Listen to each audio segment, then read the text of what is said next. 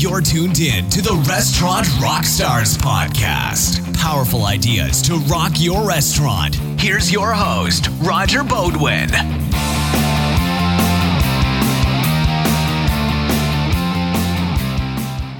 Thanks again for tuning in, guys.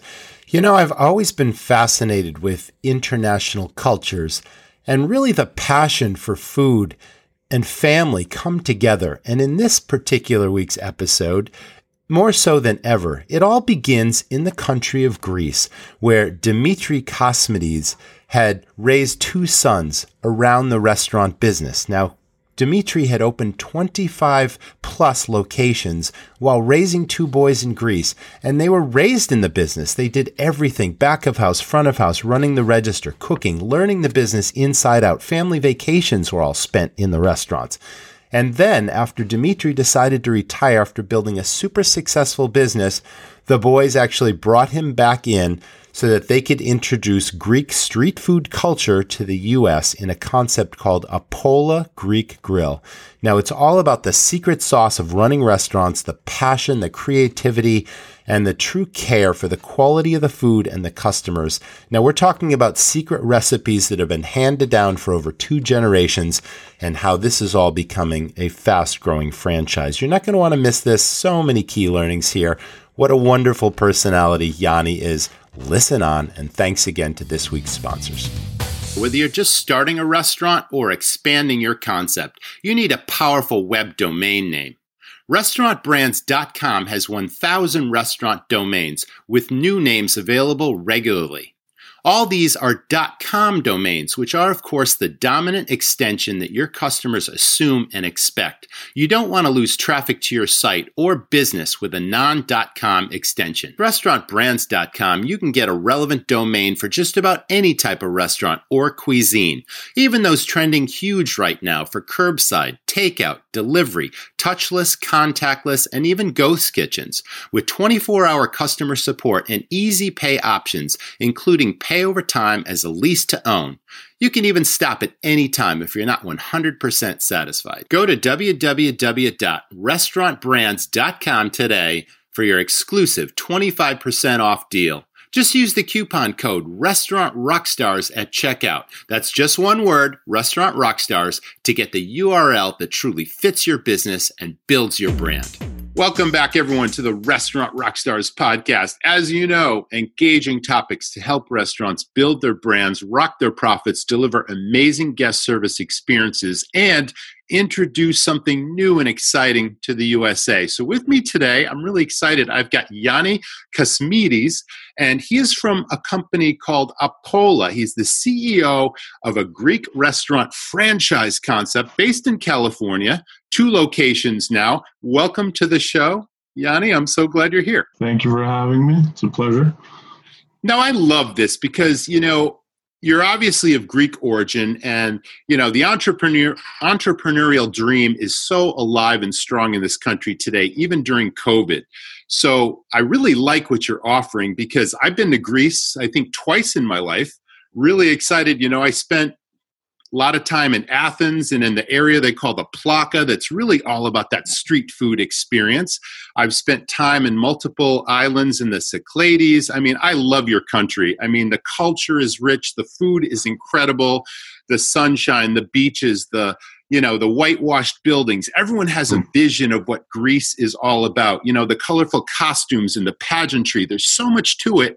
But culture is really based on passion for food and drink and family. I know these things because, like I said, I've spent time in your country. So I'd really like to start with your story because I know it really begins with your family and your father, Dimitri, and he started a restaurant and it grew pretty significantly, and that may have been a huge inspiration for you. So tell us about that whole transition before you started Apolla.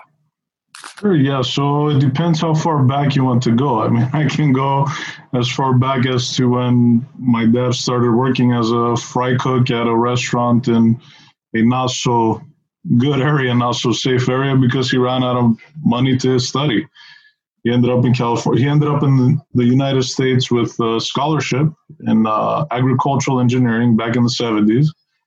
he ran out of money. He ended up in California and started working as a fry cook. And he thought it was a joke. He thought it was easy money, easy work, because he was a kid that grew up on a farm, just labor-intensive, hard farm work growing up. So just lifting the baskets in the fryer for him was really easy money.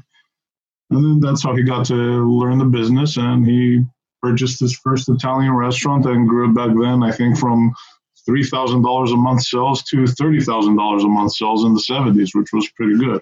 You're talking about two things now, Yanni. We're talking about work ethic, which I'm getting the picture is really part of.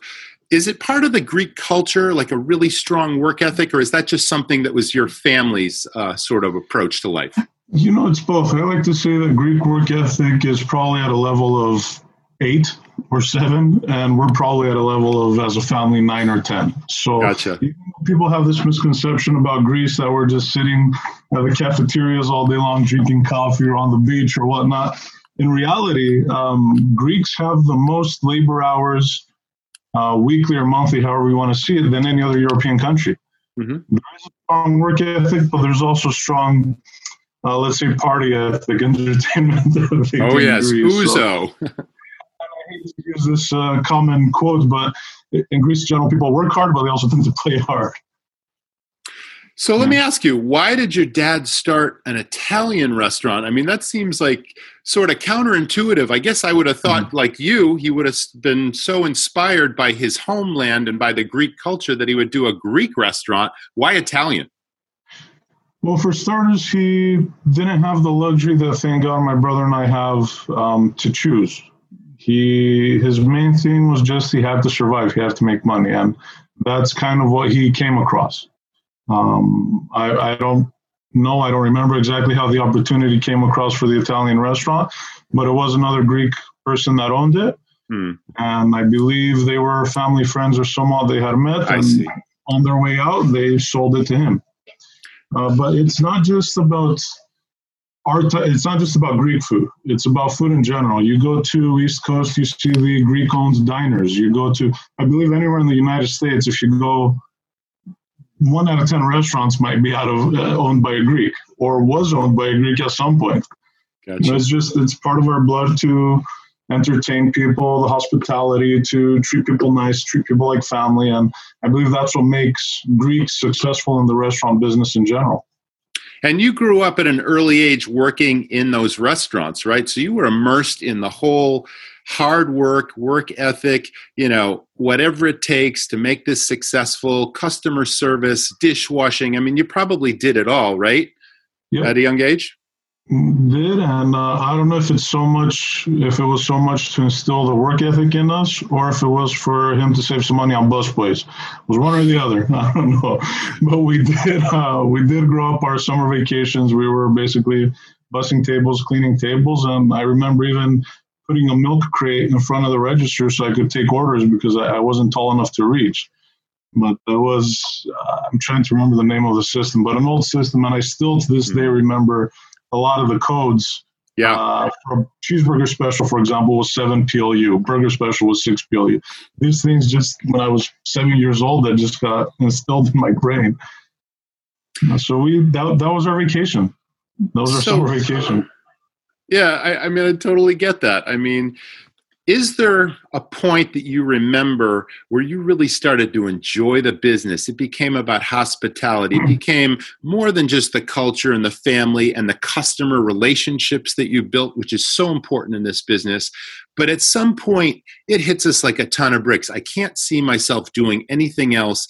I'm either going to stay working in this family business, or I've got an idea for a restaurant on my own. And you made that transition at some point. You might have hit a crossroads where you just decided to dedicate your life to this new concept called Apolla, which is now a franchise, and you're growing that franchise. Do you recall when all that happened? Because I know what your inspiration is, and I want to get to the audience to know what you took to the next step. But how long ago was that? I mean, you're still a young guy. I want to say this was from the beginning. I mean, we grew up doing this, and as kids, this was fun for us. we never got to experience the bad part of the business, whether it was an issue with employees, whether it was customer complaints or anything like that. Yeah, even as kids, we saw a couple of crazy customers here and there. Of course. But for the most part, we grew up in, when my dad opened that restaurant that we started working in, was in San Carlos, California, a small little town, beautiful town. My grandma lived there too. So my brother and I, at ages, I was probably 5 or 6, my brother a couple of years older. It's like we became little local celebrities. Everyone would come into the restaurant just to say hi to us or play around with us a little bit or joke around with us. There was a couple articles in the local newspaper. And as a kid, you don't get to appreciate these things. It's just kind of like, okay, it happened, you know. But growing up, we saw how welcoming the community was, how comfortable we felt in that setting. And all in all, it was just fun. I mean, the worst part of what I do now is that I don't get to experience that as much as I used to.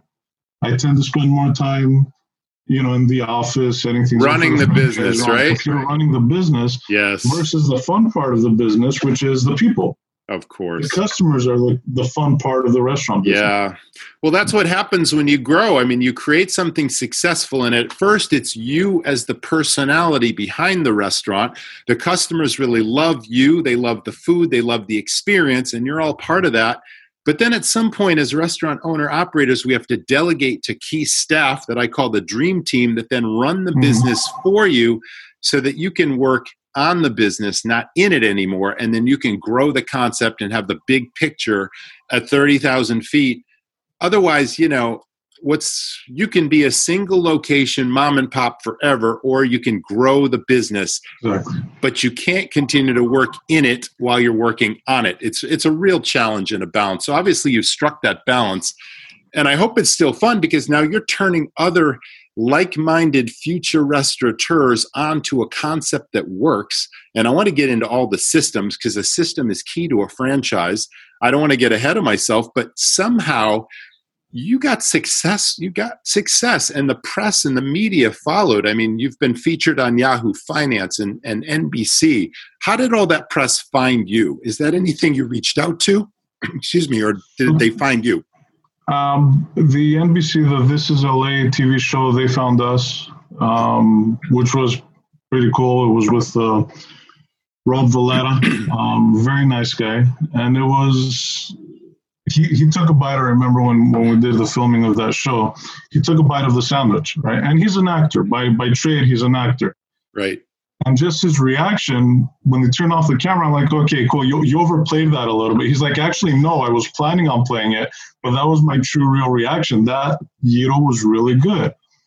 So the food speaks for itself then. Yeah.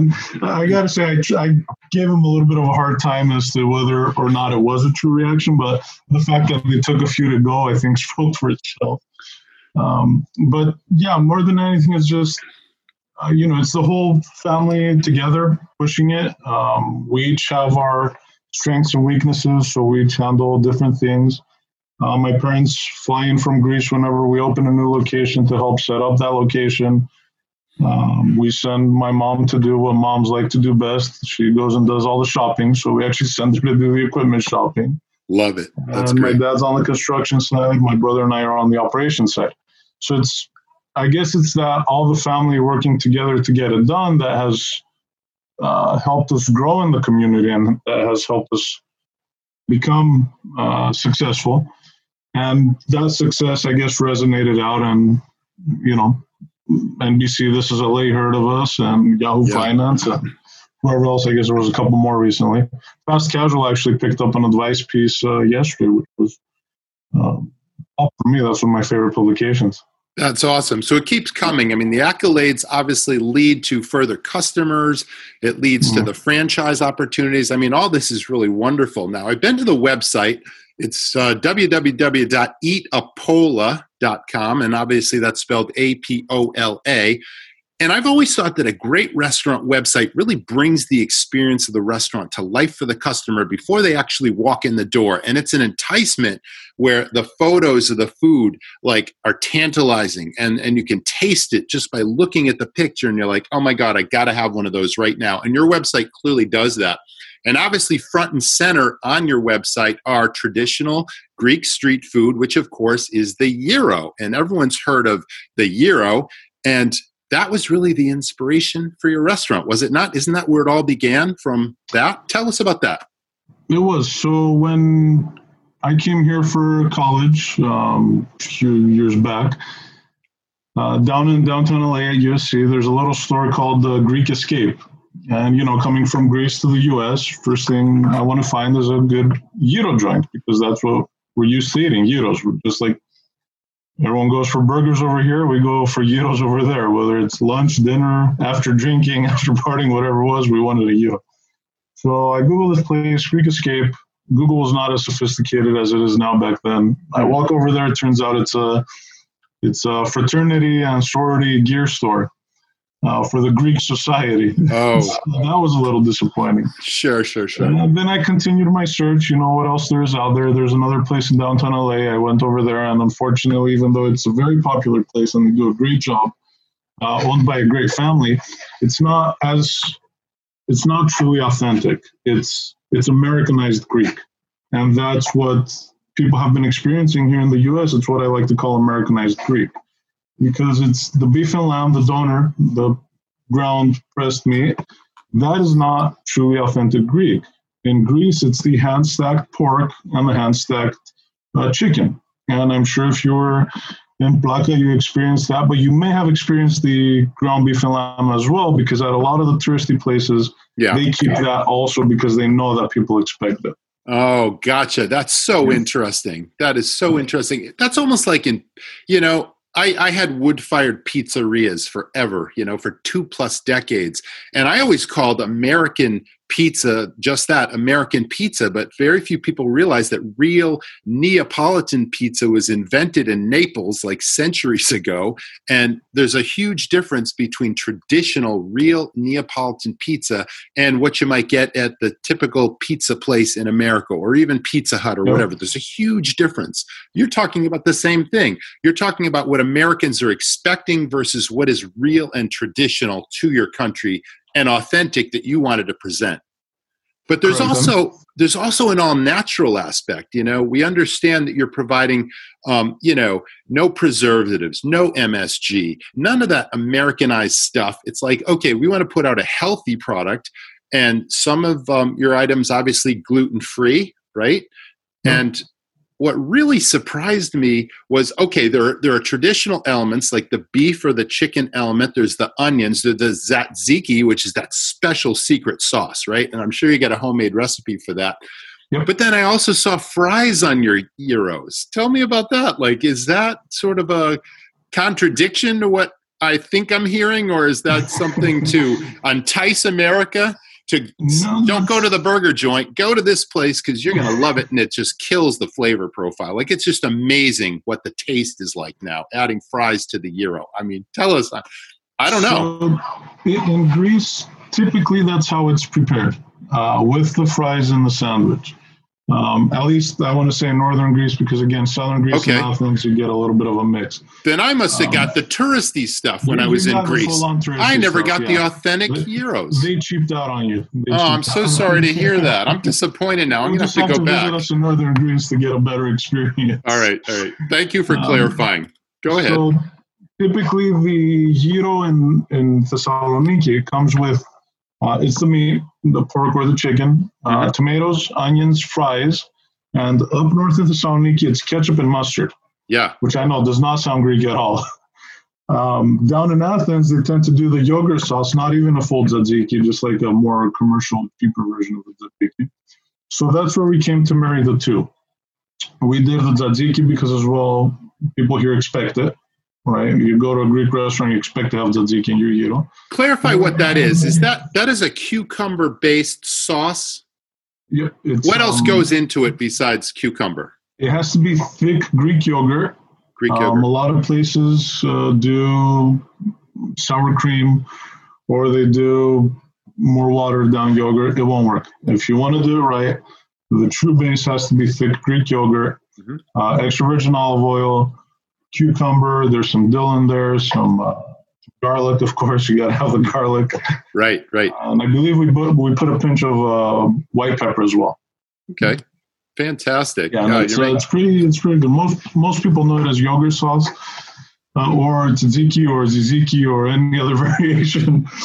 Yeah. So there's that in the sandwiches, then tomatoes, onions, the meat, and the fries, and that's what we stuck to. But to do the California style, to be more appealing to the California market, and because in general we believe in quality, and for the customers to always get value for their money. Of course. That's how we did the focus on, the no MSG, the no fillers, the gluten-free.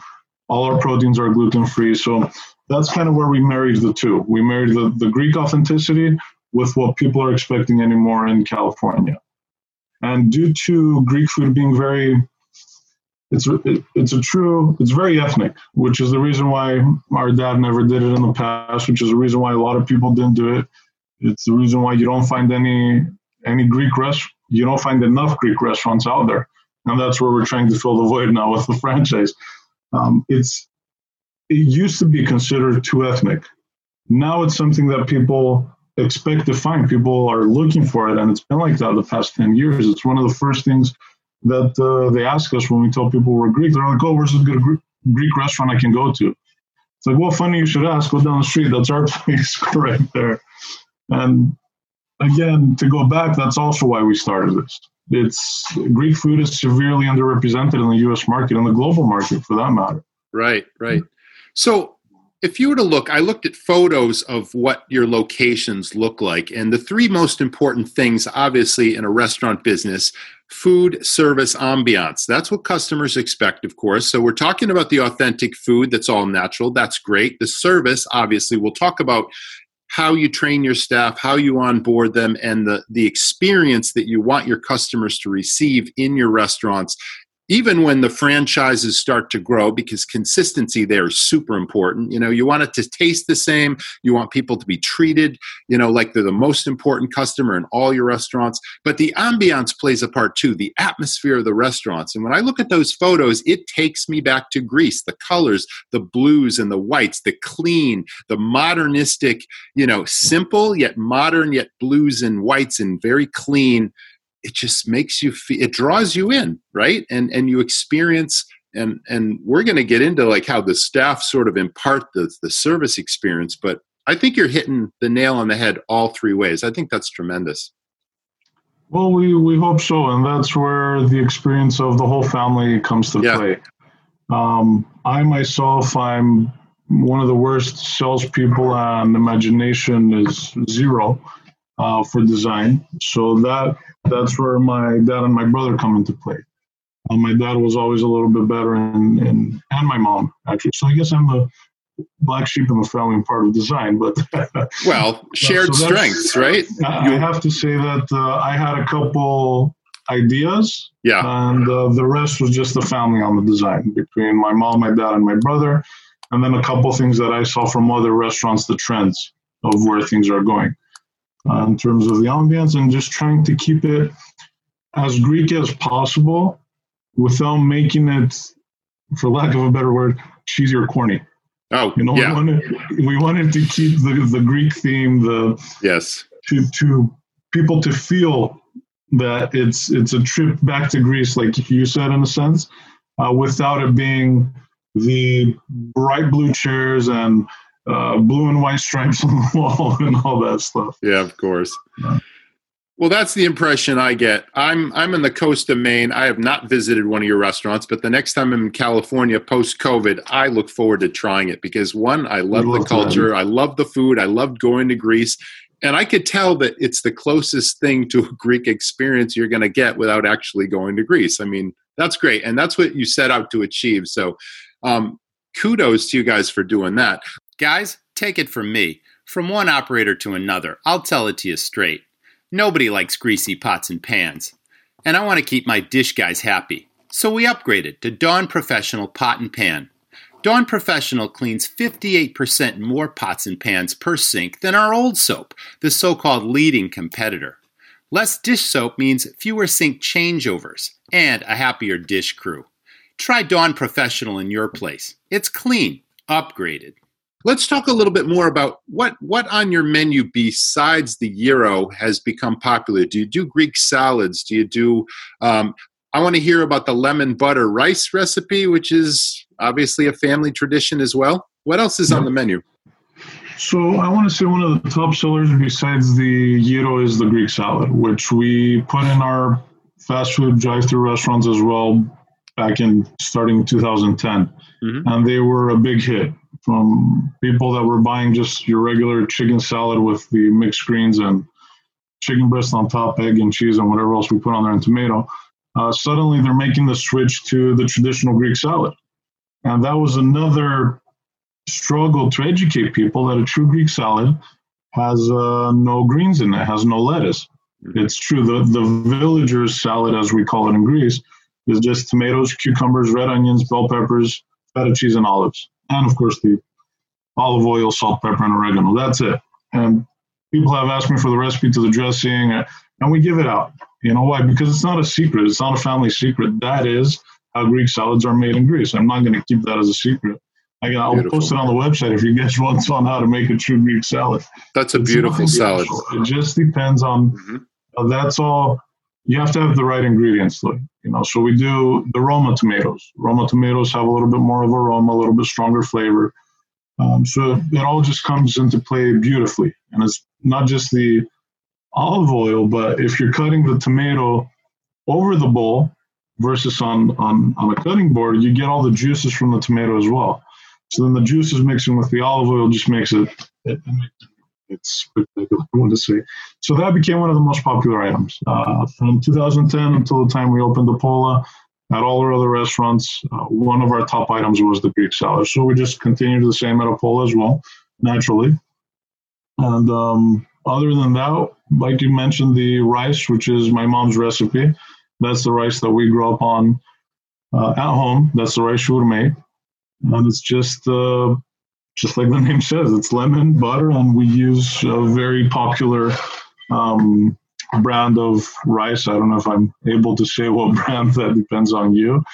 But you can if you'd like. Yeah, that's fine. So we use Uncle Ben's rice. Okay.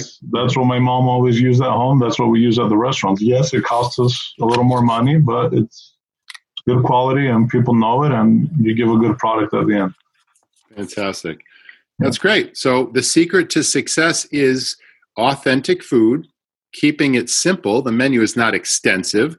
The customers love the choices. There's something for everyone, but it's not, like I said, overly expensive, which keeps the food cost down. And you know exactly, what you're selling. You probably have very little waste and spoilage, which is a beautiful thing. So yeah, I'm a huge fan of keeping it simple and getting your costs dialed.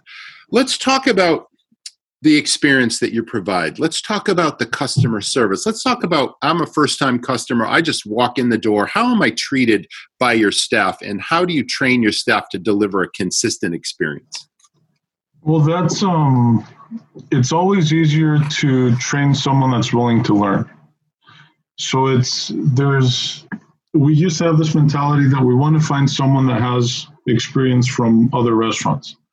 Because for our diners and our fast food restaurants, it was quicker, cheaper, easier to train them to just do that job and knock it out. When it comes to Pola, we found it not necessarily easier, but more effective to find people with no experience, because we're not doing something that's been really done before. So it was easier to just create new habits than to try to get them to break the old habits. We had a clean slate, training people from scratch. So if you have someone who is naturally a people's person, you don't have to train them to say hi to people and smile. That comes naturally to them. Absolutely. That's been surprisingly, that was one of our biggest struggles in the beginning, to find those people. And it still is, because during the interview, a lot of people are shy. They won't smile, they won't open up. So we try to lighten up the conversation and make it a conversation versus an interview, to actually get the feel of who that person really is. But for the most part, that's it. Just to find people that are willing to learn and that are natural, happy people. That they're a people's person. And from there on, we have our whole system since the beginning was designed for growth. Before we even opened, the idea was that if we're going to do this, it'll be to be able to just copy paste from one location to the other. So our setup on our production line and our training is standardized. And that's what the franchise is about. That's what the franchisees will be getting. A standardized process, an easy process that if someone is sharp enough, we have them trained to work the front line in half an hour. It's easy systems to remember. We have training guides. We even created a quiz based on the training guide just to help instill that in their memory. And that takes care of our front line. The back line is always a little more difficult, takes always a little bit longer to train people. Sure. And one of our biggest struggles was actually on the proper carving and cooking of the meats. So we partnered with the largest meat company in Greece that opened up a plant out here in the US. And we partnered with them first of all, for the authenticity part, because if you're working with the largest supplier of gyro in Greece, well, you're basically giving the same product that they're giving in Greece, right? So we partnered with them, and they were able to help us by also sending people from Greece to our restaurants to properly train them on the cutting of the meats, on the cooking of the meats, and even on the wrapping of the sandwiches. So at both our openings, we have people fly in from Greece to train our back of the line on proper cooking and cutting. And again, with this being something new, something that not too many people are doing, we have struggles with the local health departments, where we have to not train, but educate the inspectors on the proper preparation of the vertical cones, because they were, with the health department not being educated as much on it, obviously they want to push for maximum safety, right? So that's where we had to come in, and we brought a study from Rutgers University that shows the proper cooking, storing, handling of the gyro cones. So on our end, it's been every step of the way, there's been a struggle to make this work because it's something new. Yeah. But we've worked out all those hurdles at this point to where we can say that now we're truly ready to push this, to grow, to sell the franchise, to share all this knowledge and help the company and the brand grow. Yeah. So a new franchisee is interested in your concept. What type of experience, what type of resources are you looking for the ideal person that, strikes a balance between prior experience or business skills, I should say? They don't necessarily have had to be in the restaurant business, maybe, but if they've run a business before, they got business skills, and they have a certain investment, is that what you're looking for? Tell us what you're looking for in a franchisee. So there's different types of operators that we're looking for. There's the owner-operator store, which that'll be, let's say, just like your mom and pop store. It'll be a single or 2-unit operator. Mm-hmm. That'll be the family working in there, maybe a husband and wife team. Husband works one store, wife works the other, or they work together and one does the management, the other works the line or whatnot, right? Just different variations, again, skills and weaknesses of each one. Mm-hmm. Then there's the... I guess we could bundle these stuff together, but whether it's 2 to 5 locations or 2 to 100 locations that someone wants to get, that ends up being your more, I don't want to say educated, but your more savvy entrepreneur that knows how to manage people, knows how to grow, knows how to keep systems in place, and so on and so forth. Now we have systems set up for both. Because at the end of the day, the operation of the store is the same and will be the same whether there's another restaurant here in California or in Texas or in North Carolina or wherever else. Right. But we do have the ability to educate and train the 1 to 2 unit franchisee. And typically the larger franchisees don't need that much educating on the operation, not on the operations, on the business management side. They already have their teams in place. So we're set up for both. But what we are truly looking for is what our consultant calls it. And are we allowed to swear here? We can speak freely. Absolutely. Right? Not really swear, but he likes to call it the jerk factor. That's what we're looking for, and we did turn down some offers of potential franchisees because of that. Yeah, I get that. We're looking for people that are not going to be jerks down the line. Yeah, right.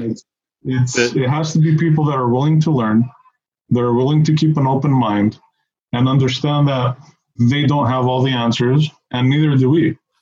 But we can find all the answers together. It's what one professor of mine always used to say is, I don't care if you guys know the correct answer. I care if you know where to go to find the answer. And we know where to go.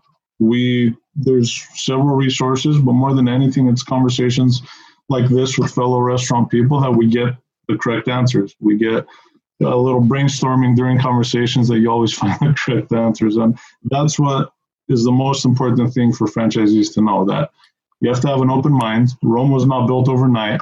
There's a program. If you stick to the program, you will be successful. We give them all the tools, all the resources, but at the end of the day, how successful someone will be depends on how they use those tools and resources. Makes perfect sense. Let me ask you a little bit more about the franchise operation. We've talked about standardization, we've talked about consistency, but in order to maintain those two things, the product, I mean, there are certain requirements, like your franchisees have to use that meat supplier. Do they have to have the same exact same ingredients, the same Roma tomatoes, the same onions? Is there any freedom to source things outside, or do they have to buy everything from your parent company, that sort of thing? No, so we don't have, other than a couple graphics, a couple marketing items. Mm-hmm. It's an open market. However, the meats have to come from that supplier, whether they get it through Sysco, or they get it through US Foods or Vitco Foods, which is who we use, or whoever else is local in their state. They're more than welcome to use whoever they want. Now, that being said, we have to approve those vendors. We have to see their practices. We have to make sure that they carry the same quality of products. But at the end of the day, all we want from our franchisees is to make money. There's a lot of franchisors out there that get rebates, that try to sell as much as they can, like you said, from the parent company. We don't want any of that. We want our franchisees to make and save as much money as they possibly can. Awesome. That's why we consider it an open market. There's certain things that, yes, you have to buy this type of yogurt, for example. You have to buy this type of this gyro cone, this pork gyro cone, this. But other than that, it's an open market. We want everyone to save and make as much money as possible because it's a business. And that's what we learned growing up. You have to keep not just your initial costs down, which is where our development experience and my dad's construction experience and all of us together came into play, that we kept our opening costs low compared to several other fast casual restaurants in the market. We're only $200,000 to $500,000 as of now as our startup cost, which is pretty low compared to most. Yeah, for sure. We also want our ongoing, the franchisee's ongoing expenses to be kept as low as possible, because that's the only way to make money. Things are getting tighter and tighter anymore between taxes, work comp, increase in minimum wage, that there's only so many things you can control. So why would we push to get 1 or 2% of that as a rebate from our franchisees? We don't want to grow on our franchisees' backs as other companies do. We want our franchisees to grow on themselves, and then from that, we will grow with them. So I'm getting it's a collaboration and it's a team effort, and you're all in the same boat rowing forward. Yeah, partnership. It's a partnership. That's what we see. And that's why the jerk factor comes into play. Absolutely. You can't work with... It's like a marriage. You can't work with a jerk. Glad you mentioned that. That makes perfect sense. I mean, that movie, The Founder, comes to mind. If you've ever seen it, all about Ray Kroc and his journey to starting McDonald's. And he came across quite a few jerks that suddenly started offering chicken when the menu was burgers. And it's like they wanted to do it their way. And your whole plan with any successful franchise is to maintain the image overall of that brand, the true to the concept, and move it forward down the road. So let me ask you, every franchise charges a royalty of obviously for the concept, the name, the brand, all that sort of thing. Is there also a marketing fee because you provide universal marketing that they use that extend that brand, no matter if it's in South Carolina or Texas or California? There is. We don't have it into effect yet, but it is part of what franchisees sign up for. The reason why we don't have it in effect yet is because every dollar that's spent from a marketing fund is supposed to feed the system as a whole. So at this point, if we get a franchisee, let's say, one in Texas and one in Seattle, every dollar you spend in Texas for advertising, you have to spend in Seattle for advertising, but it has to be for the system overall. And as of now, the company is not large enough to do nationwide advertising. So we leave the marketing, at least in the beginning stages, up to the franchisee. We guide them on what type of marketing to do. We do have our social media pages and all the advertising we do on the back end for that. But as of now, yes, there is a marketing fee in the FDDs, but it's not enforced yet.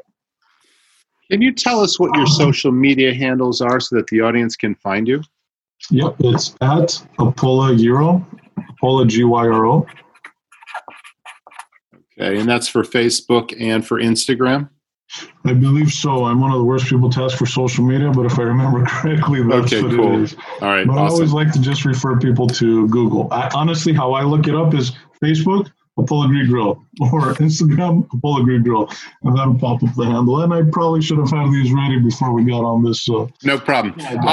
I'm going to put all this in the show notes to the episode so people can find you easily. I can Google it myself before we release the episode. Let's move, or I should say pivot back to the COVID crisis. Did you guys do takeout and any kind of delivery service prior to COVID, and it was easy for you to pivot your operation when you had limited service or no service at all in-house? How did that all go? So we actually didn't have to pivot at all other than moving everything that was on the customer side, like forks, knives, lids for the drinks. We just moved that behind the counter. Other than that, it was business as usual. We were set up from the beginning for online ordering through our website, very smooth, easy online ordering process. We were set up only with Grubhub at the time, and we still are only with Grubhub for third-party delivery. Mm-hmm. We are considering adding the rest of the platforms just to see how it'll play out. And we had curbside pickup set up. We had a phone order set up. Our POS system is pretty. It's a good, strong POS system. Whereas when people call in, if they want the same order as last time, it's just a push of a button. It shows their last order. So it's all those systems were already in place. What system do you use for POS? It used to be called Mobile Bytes. They were bought out by Heartland, so now it's Heartland's POS. Oh, okay. Yeah, famous company that does credit card processing as well. I mean, I worked with them for years. Correct. And they are one of the, in this business, as I'm sure you know, you were, 20-something years in the business? Yeah. Every week you get someone, I can save you money on credit card processing. You're right. Money on credit card processing. But at the end of the day, what we liked with Heartland as a credit card company wasn't just the savings, but it was also the transparency. It was truly the only statement I could actually read and verify what the charges were and what money was coming in. I remember that. I was with Heartland for a long, long time as well. And you're right. There was transparency and not all these hidden charges and fees that you can't make sense of the statements. And they were, competitive isn't the word. I mean, nobody could touch them when I ran restaurants in terms of the fee they were charging. So it worked for us. It's working for you. That's great. Yeah. Boy, you're in a good position. We were. You didn't have to. The experience that comes into play, which is what the franchisees are paying for without franchise fee. Did you notice any drop in business at all then? If you really just business as usual, was it significant?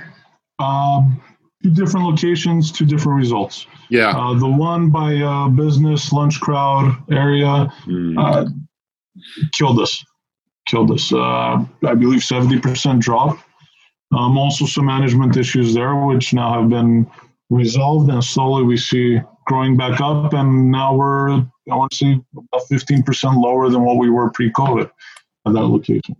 Our Yorba Linda location, we are actually a little bit busier than we were before. In the beginning, we had a drop, quite a significant drop. In the first few weeks, especially, people were scared, staying home. Consumer confidence took a plunge. Yeah. Everyone went through it in the beginning. So those first few weeks were tough, and the only pivot we made at the time was that we started selling essential groceries, just to bring enough cash flow in so we wouldn't have to let anyone go. And I believe that built some rapport with the community as well. And yes, a couple months later, suddenly we're doing numbers consistent to last year, and some months a little bit higher. Great. So you're on the upswing now. You turned a corner. That's really profits were up as well, but some expenses are up. So profits sure. Are the same. Well, that's inspiring, because obviously we've all heard of all the restaurant closures that have happened. Unfortunately, those that either chose not to continue because they didn't want to renew a lease, or those that just couldn't pivot, or were crushed by it. And then there's the resilient operators that figured out a way to either pivot or improve their business, transform it now so that it would grow and become stronger down the road. And it sounds like you guys were in a great position. That's terrific. Thank God we were able to adapt and keep swimming. Well, Yanni, it's been a super pleasure having you on the podcast. Once again, audience, if you want to check out Apola, it's eatapola.com. And that was the Restaurant Rockstars podcast. We'll see you in the next episode. Thanks for tuning in. Guys, thanks so much. I hope that you found Yanni's story really inspiring and that you took away a lot of key learnings, as I certainly did from the episode. I want you to know that if you have any challenges or pain points, please reach out to me, because I love talking shop with other operators.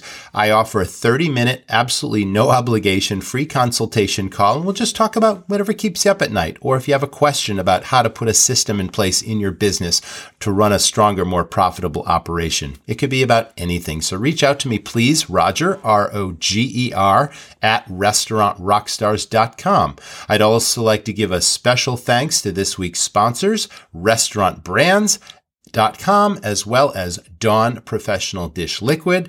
And lastly, I'd like you to know that my friend Jamie Oikel and I of runningrestaurants.com we are putting on the Optimism and Opportunity Virtual Restaurant Conference. It is coming up next Tuesday, the 13th from 11 to 4. It's a full action-packed section. You can register absolutely free. The first 1,000 registrations are free at virtualrestaurantshow.com.